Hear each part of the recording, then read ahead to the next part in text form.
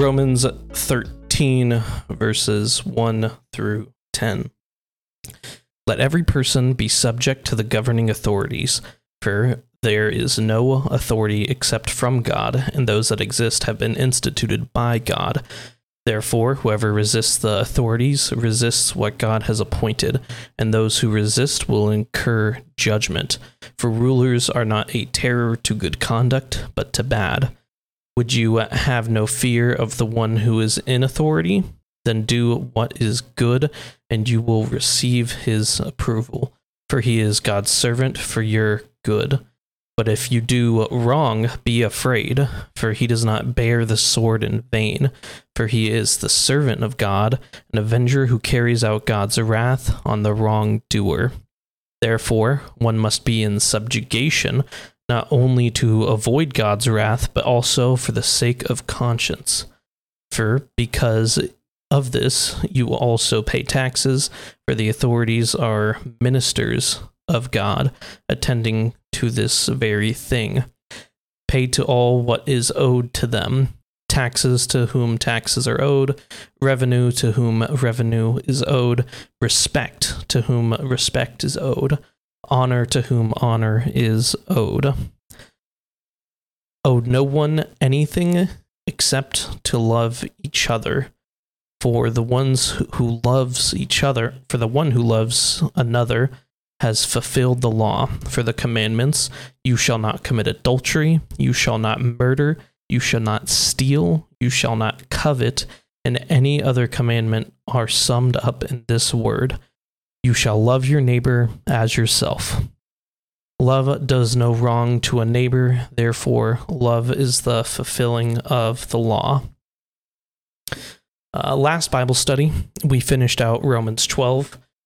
Romans 12 focused on how we should properly act and think about the church, as well as how we should properly interact with those in society who are outside of the church, those who aren't Christians.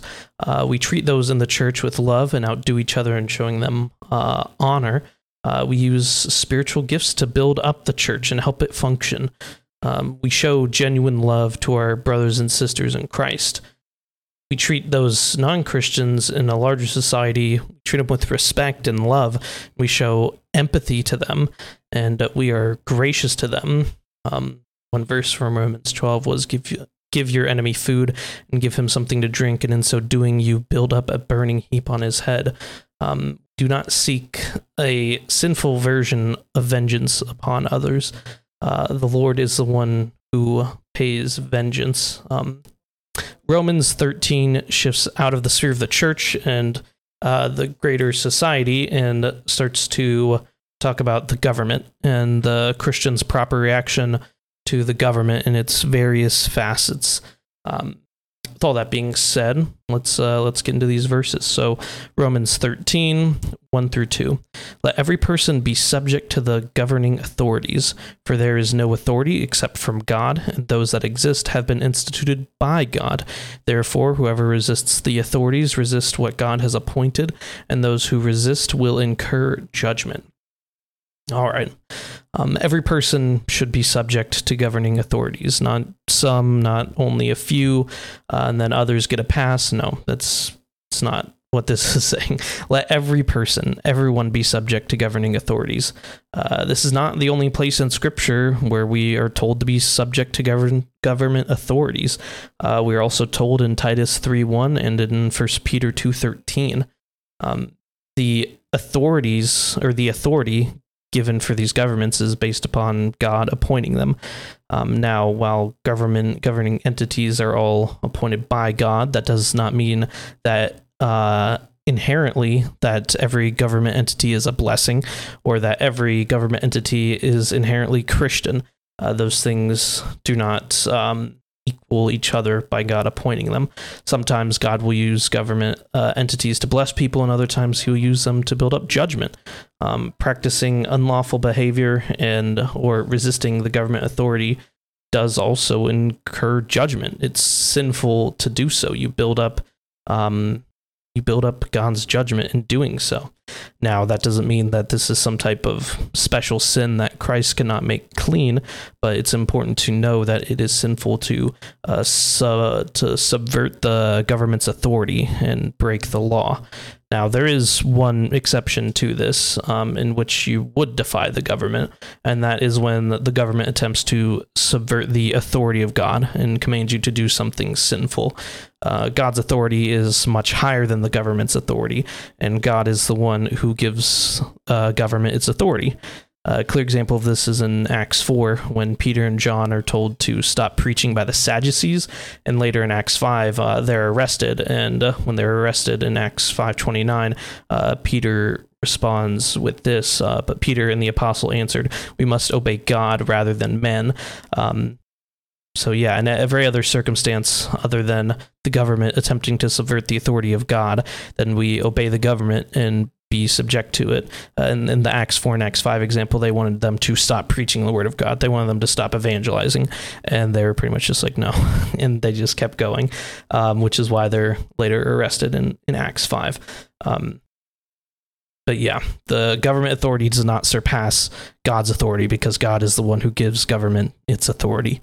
One important thing to note and to remember as we're going through this little portion about the government, which is around verses 1 to 7, that Paul is writing this in the time where Nero was the emperor of Rome.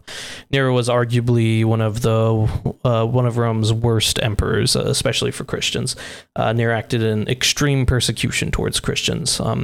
But even with all of that, the authority of Nero as an emperor was not denied here, even though Paul knows of the emperor and knows that he acts in such egregious ways towards Christians.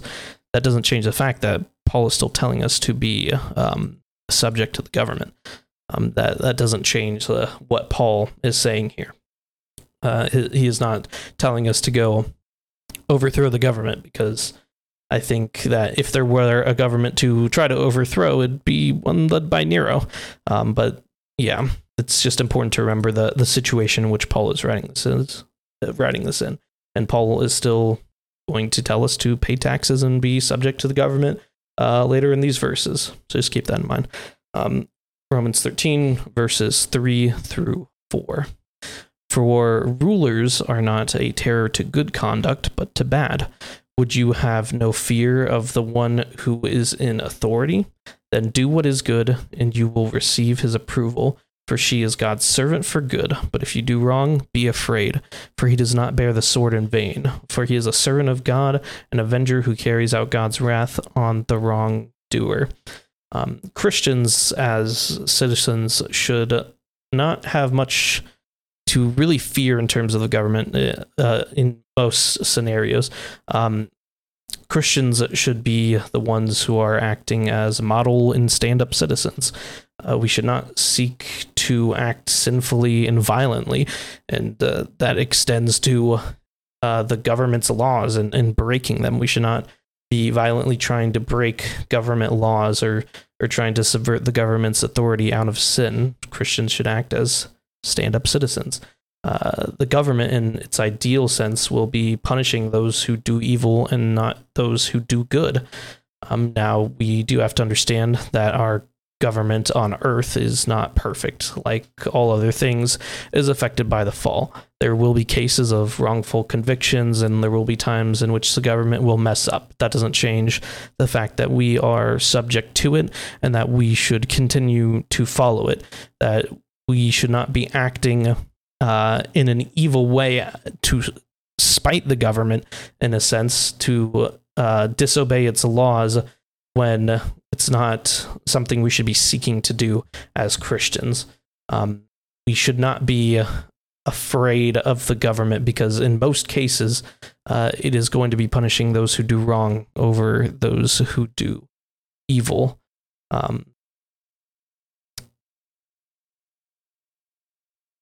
Oh man, I lost my train of thought. Actually, here in these verses, we also see some important principles being displayed. We see that the government does not and should not bear the sword in vain, that it should not bear the sword, attempt to bring down the fullest extent of the law in vain. That's not something that the government should act as, for essentially acting in an ill-just manner. It's not what the government should seek to do. It should not seek to bear the sword in vain, but also that the government is able to enact judgment on the wrongdoer, and in so doing shows God's wrath as an avenger. In Romans 12, Paul said that we as Christians should not act in vengeance, because vengeance is in the hands of the Lord. Government is one way in which the Lord gives that vengeance or displays that vengeance. Those who act unlawfully against you will be punished according to the law. And that punishment will be carried out by the state. There's no need for us as Christians to throw out a judicial system and act upon our own means to pay back what is owed. The government is the one who God has given the authority to act in that manner for judgment and for punishment. Romans 13, verse 5. Therefore, one must be in subjugation, not only to avoid God's wrath, but also for the sake of conscience. Therefore, because of everything stated before, the government is given the authority by God. The government ideally punishes evil and not good. The government is an agent for God's wrath and vengeance through the civil magistrate. Resisting the government's authority builds up judgment of the Lord. Because of all these things, one must be subject to the government. Therefore, because of all that stuff stated before, we should be subject to the government. Now, Paul is saying even more than that. We don't do it simply to only avoid God's wrath, although that is a reason to not do it. We also do it for the sake of conscience. We avoid the sinful acts of not acting subject to the government, because with sin comes a burden on the conscience. Our conscience being clear is not done so blindly. We don't have a clear conscience through a blind following of the government and just instantly supporting anything they do because we're supposed to be subject to them. As Christians, we must have awareness to the state and have a clear conscience. Wait, I misread that. We have to be aware of the state and what is happening in order to have a fully clear conscience. We do not follow it blindly, but we are discerning about the state. Even in our subjugation, we have to be discerning about the state. We are discerning in all things. And proper discernment comes through scripture reading and prayer, and it's pivotal in what we saw in Romans 12, which was the transforming of our minds so that we can discern what is good and what is not good. We must be aware of what's happening in the government, and that way, when we are properly aware of what the government is doing, who we're being in subjugation to, then we know when the government is going past the lines of its authority or attempting to subject us to authority that would be contrary to what God has stated in his ultimate authority, not in the limited authority that the government has, but in God's ultimate authority. We must be painfully aware of what is happening, and we must be clear in our conscience. We must be clear in our conscience and not act sinfully against the government. But being in subjugation does not mean that we have to be in sin. Be subject to the government, not only to avoid God's wrath, but for a clear conscience, for the sake of conscience, to not be in sin. Romans 13, verses 6 through 7. For because of this, you also pay taxes, for the authorities are ministers of God, everything, or attending to do this very thing, pay to all what is owed to them. Taxes to whom taxes are owed, revenue to whom revenue is owed, respect to whom respect is owed, honor to whom honor is owed. the government is appointed by God and seeks to serve the function of suppressing evil and should seek to act as a method of vengeance or for earthly judgment for God, then it's no surprise that that this part right here, this verse, entails us rendering taxes to them. Can't execute vengeance, or you can't operate as a nation if you don't have taxes, because you need money to operate a nation. It is a requirement in government. But this has these verses have a very similar theme to Matthew 22:15 through 21, in which Christ tells us to render unto Caesar what is Caesar's. It's not surprising that Paul is continuing the same theme here, that we are to give the taxes to the government. We are to pay taxes to the government in which we are subject to, and we are to give taxes to who we owe taxes to. It's not a it reigns consistent with what Christ taught,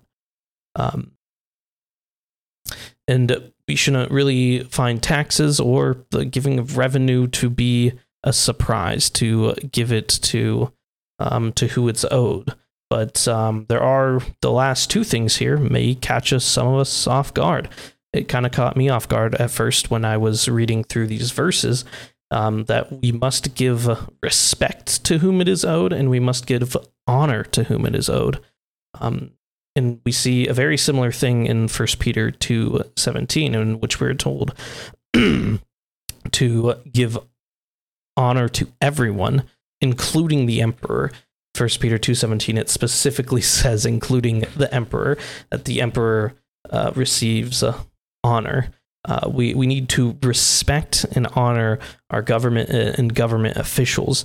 Now, does that mean that we have to praise everything they do and never have any disagreements with how they act or what type of policies that they push forth? No, that's not what honor and respect is. Honor and respect doesn't equal blindly following them. You can disagree with someone respectfully. You can criticize someone in a matter that does not dishonor them or disrespect them. You can still have differing opinions, which you will always have differing opinions from political or from politicians or from government officials. It's a guarantee that will happen. There's not another perfect copy of how you think the government should be run out there where someone fully agrees with you. But that doesn't mean that you have to disrespect them or dishonor them. You have to treat them with respect and honor. You are to give taxes to whom they are owed, give revenue to whom it is owed. Even furthermore, give respect and honor to who it is owed. Romans 13, verses 8 through 10. Owe no one anything except to love each other, for the one who loves another has fulfilled the law. For the commandments, you shall not commit adultery, you shall not murder, you shall not steal, you shall not covet, and any other commandment are summed up in this word: you shall love your neighbor as yourself. Love does no wrong to a neighbor. Therefore, love is the fulfilling of the law. Paul transitioned from what is owed and extends to a general application, or he has this example that extends to a general application of what is being rendered onto the state. That's an example of paying back what is owed, and it's now extended to the principle of not owing anything, or not owing things, or not to owe anyone anything. But there is one obligation that is not finite. We have a set number of taxes or revenue owed onto the state. We give respect and honor where they are due, and we have no further obligation in it. But love is an obligation that will never be fully fulfilled. You cannot say, all right, I've done all my loving for the week or the month. Time to take a break from loving because the obligation has been paid. It is a continual obligation that happens. Love is a permanent and constant and continuing obligation. You can never show too much love to someone. we must act in love to each other, showing a genuine love, as we saw in Romans 12, showing a genuine love to brothers and sisters in Christ, as well as showing love to those people who aren't Christian. Paul takes this obligation further and now shows the crucial principle of love. Properly loving one another fulfills the law. Paul gives the example of adultery, murder, theft, and covetousness. However, this extends to all other commandments. Proper love is what fulfills the law and is the antithesis to breaking the law. Committing adultery is not showing proper love to your wife as well as to the one who you're committing adultery with. Unjustly killing someone doesn't show proper love to the person who is made in the image of God, whose life you have ended. You cannot steal from people and properly love them. You cannot covet what they have and show them proper love. The entirety of the law can be summed up in this quotation, which says, "You shall love your neighbor as yourself," which comes from Leviticus 19:18. You shall love your neighbor as yourself. The entirety of the law is properly summed with how to properly love. Paul then shows us how it fulfills that verse. Love does no wrong to a neighbor. Love does not murder, steal, covet, or adulterate its neighbor. Love's nature does not sin against its neighbor. Therefore, loving your neighbor as yourself is fulfilling that law. It's fulfilling all of the commandments, and more than what he just listed. Paul specifically said, and any other commandment, just a different version of saying etc. After doing the list. He named a few, and then it's just like the rest of the commandments. This extends even further, etc., to include all the commandments. And love properly fulfills it. Proper love fulfills the commandments because love is the antithesis to the commandments. You cannot be doing proper love while fulfilling these commandments, because proper love is the love that God shows us. And if we are acting differently to the love that God shows us, if our love is not an example of the type of love that God shows us, then it's probably not proper love.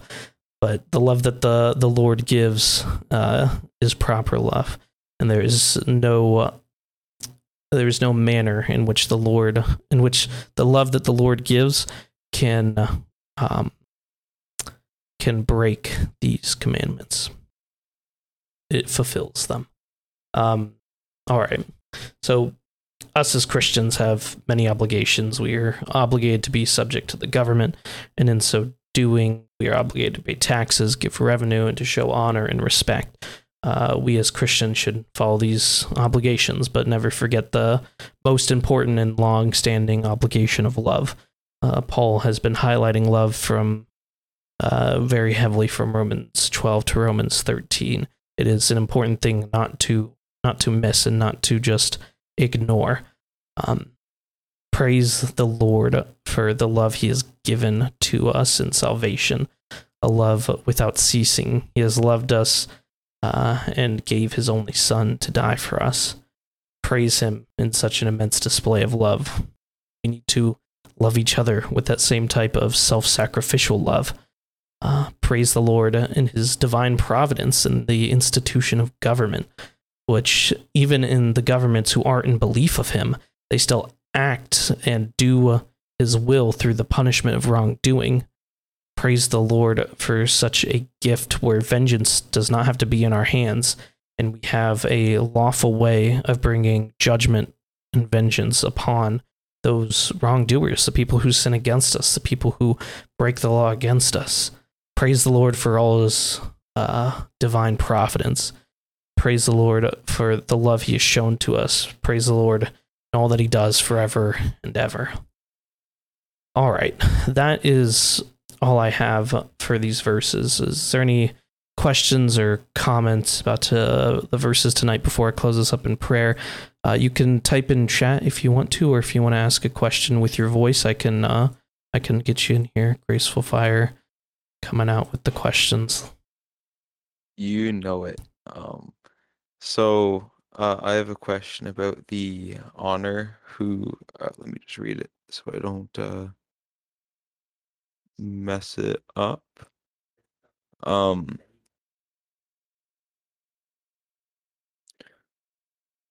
Sorry, No, you're fine. trying to find it. I didn't have a placeholder. I probably should have looked at it before I put my hand up. Um, but the part where it's saying honor, let me just find it in here. It's easier to find it on Discord. Uh, Pay to all what is owed to them, taxes to whom taxes are owed, revenue to whom revenue is owed, respect to whom respect is owed, and honor to honor is owed. So is honor relative to what God's word says is honor, or what the government says is honor? Like, say, obviously you should honor an individual purely on the fact that they're an image bearer of God, but say if the government's making you honor, let's just say homosexuality, um, what are you supposed to do in that kind of situation? It's, I would say, at least for honor, that it is more going off of the Bible definition. Because one of the verses that I would say is a verse that goes along with this is, let's see, it was First Peter 2:17. Let me pull that up and read it fully. First Peter 2:17. Okay, here we go. Honor everyone, love the brotherhood, fear God, honor the emperor. So I think the extension of honor, or I guess even the most pure form of honor, would be not limited to, but properly displayed with biblical honor, and it depends on I guess how you're defining honor as well, which is why I'll say to stick to the Bible for how to properly honor. But there is a difference between celebrating and honoring people. So for your example of honoring let's say homosexual people, you can still honor a homosexual person without saying that what they're doing and the sin that they're doing is good. That those aren't inherently connected to each other. Just like you can respect someone and disagree with them at the same time. I have tons of conversations with my older brother who is a homosexual, and I respect him as an image bearer of God and the conversations that we have, but that doesn't mean that I agree with him on everything. In fact, I disagree with him on a lot of stuff, but that doesn't change the fact that I can still respect him and have a conversation with him.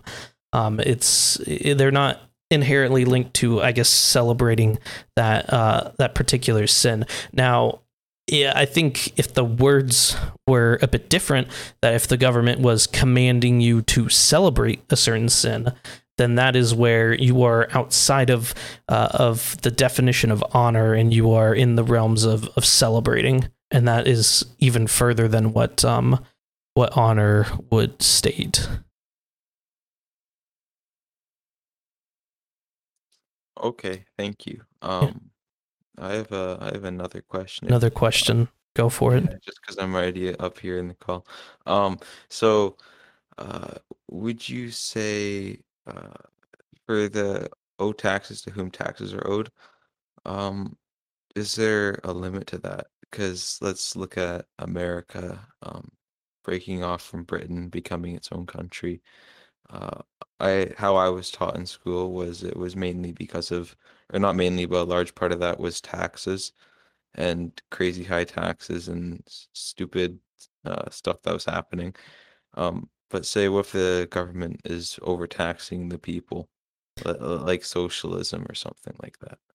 Yeah, so if the government is overtaxing its people, I don't think you should overthrow the government. I think the specific case in America wasn't necessarily the rates themselves of the taxes, but was the fact that they were being taxed and they were having zero representation because they were they're being taxed like the British like tax that were set, but they don't have influence in the British government. Whether or not that's justified could be a different question. But when it comes to high tax rates, I think that you're going to have good governments over bad governments. There can be much discussion amongst Christians. What's better for governments is to have higher taxes or lower taxes.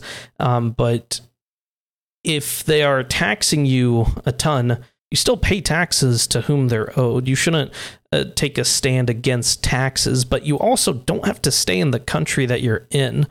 Like, you can move to countries with lower tax rates if that's what you want to do. It's not taxes is not where we should necessarily take our final grandstand against the government if that's the reason that we're going to revolt is because of taxes. I don't think that that's what this verse is really wanting us to do. And I think that governments who overtax its citizens will also lose its citizens and lose its trust, and the citizens will lose its trust in the government. There will be various repercussions because of that. But taking a grandstand on taxes isn't a good thing to do. Now, thankfully, at least for America, we are a representative republic, so we have the ability to vote in people who can change stuff like that. And I think that's one blessing that we have now that we might have not had a while ago. Or at least in Paul's time, it wasn't necessarily a democracy. It was an empire. Nero was the emperor of Rome. It's not they couldn't really influence the taxes. It's kind of like what the emperor said just goes. And now and Paul is still telling us to just pay the taxes. That's not the hill as a Christian that you want to die on. Now, you can have, like I said, different opinions. I guess here it was a follow-up that Viola asked with this question is, but not everyone can move if they don't like the country's tax policy. Yeah, I guess it is not an option for everyone, but I wouldn't say that the only other option is to start an uprising or something like that. And you can sometimes you will have to deal with it. But the main thing I'm trying to get at is that taxes are not worth overthrowing the government for.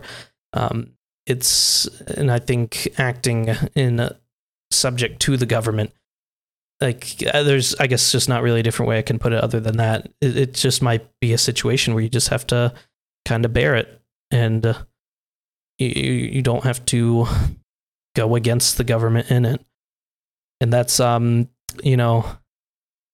trying to put aside, because I'm very libertarian in my political leaning. As much as I want to say that I want to overthrow the government for taxes, that just can't be reconciled with these types of verses. You still have to pay onto Caesar what is Caesar's. You still have to pay taxes to whom they're owed. And the non-Christian response is to overthrow, but that's not the response I want to have. I don't know. Hopefully that answers your question, Graceful. I did kind of end up just rambling a bit. You didn't ramble. You did good. So it's kind of just like it's monetary money. It's not going to, unless you're starving and dying. But say like it's just something that's physical. It's physical wealth, right? Yeah, I mean, ultimately, it's just money, I guess. That's what it comes down to, and yeah. Okay, thank you. Yeah. Let's see. Peepo had a question. If the ruling authorities mandate a ban on some kind of firearm, are we to give the firearms up? I've heard we have a God-given right to self-defense, but I don't know any verses that support that. That's a good question, and one that I have trouble, I guess, properly reconciling in my head, just like with the taxes one, because I think there is more that goes into it than just the case with the taxes, because that's when the government is stepping into the realm of properly defending your family.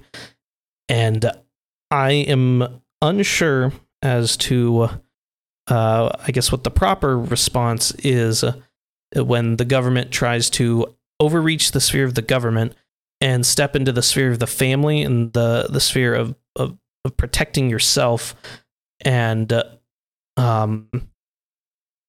taking that away. Because I do think that is a authoritarian thing to do, and to take away the guns. But I also think that that is probably not enough to justify going against the government in that way. It's not enough to justify that.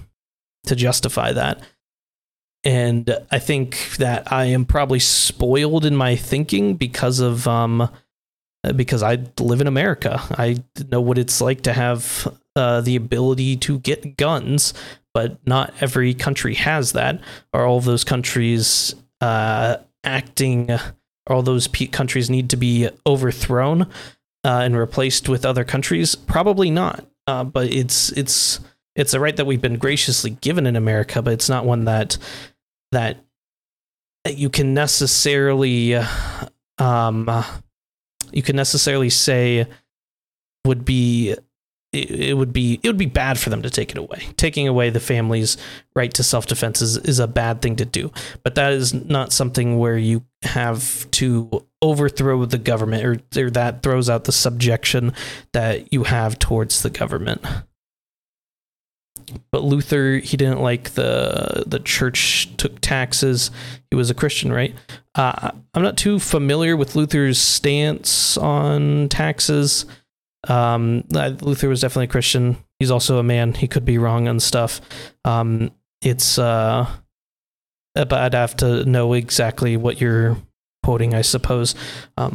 My guess is that when the government impedes the rights of the people to praise God, that's when the God-given rights start to play in. If you are unable to fight against a nation that attempts to violently oppress Christian people, that leaves them to be subjugated to that same violence.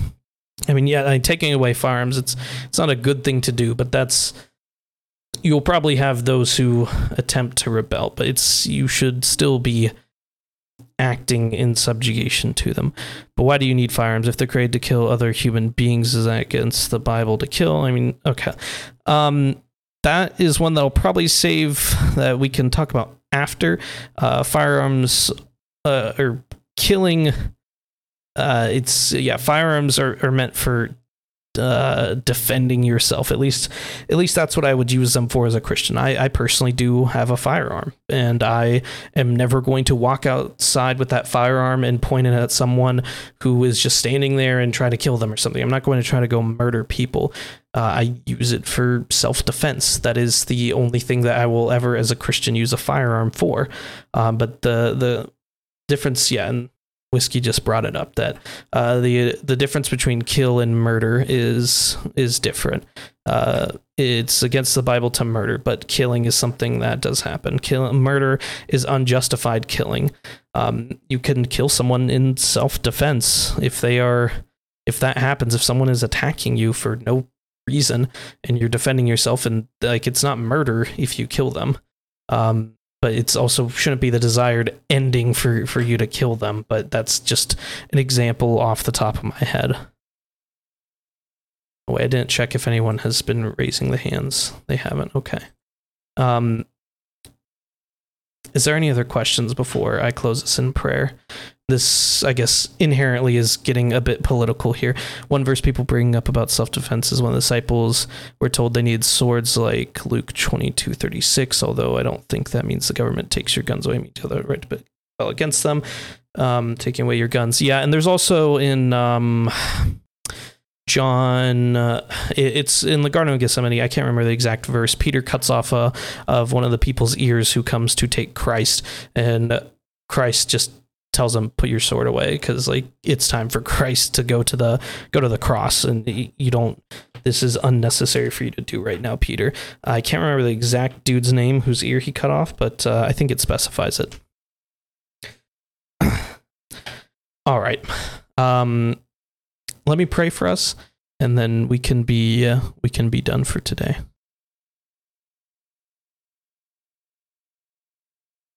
Wait, what about that verse though?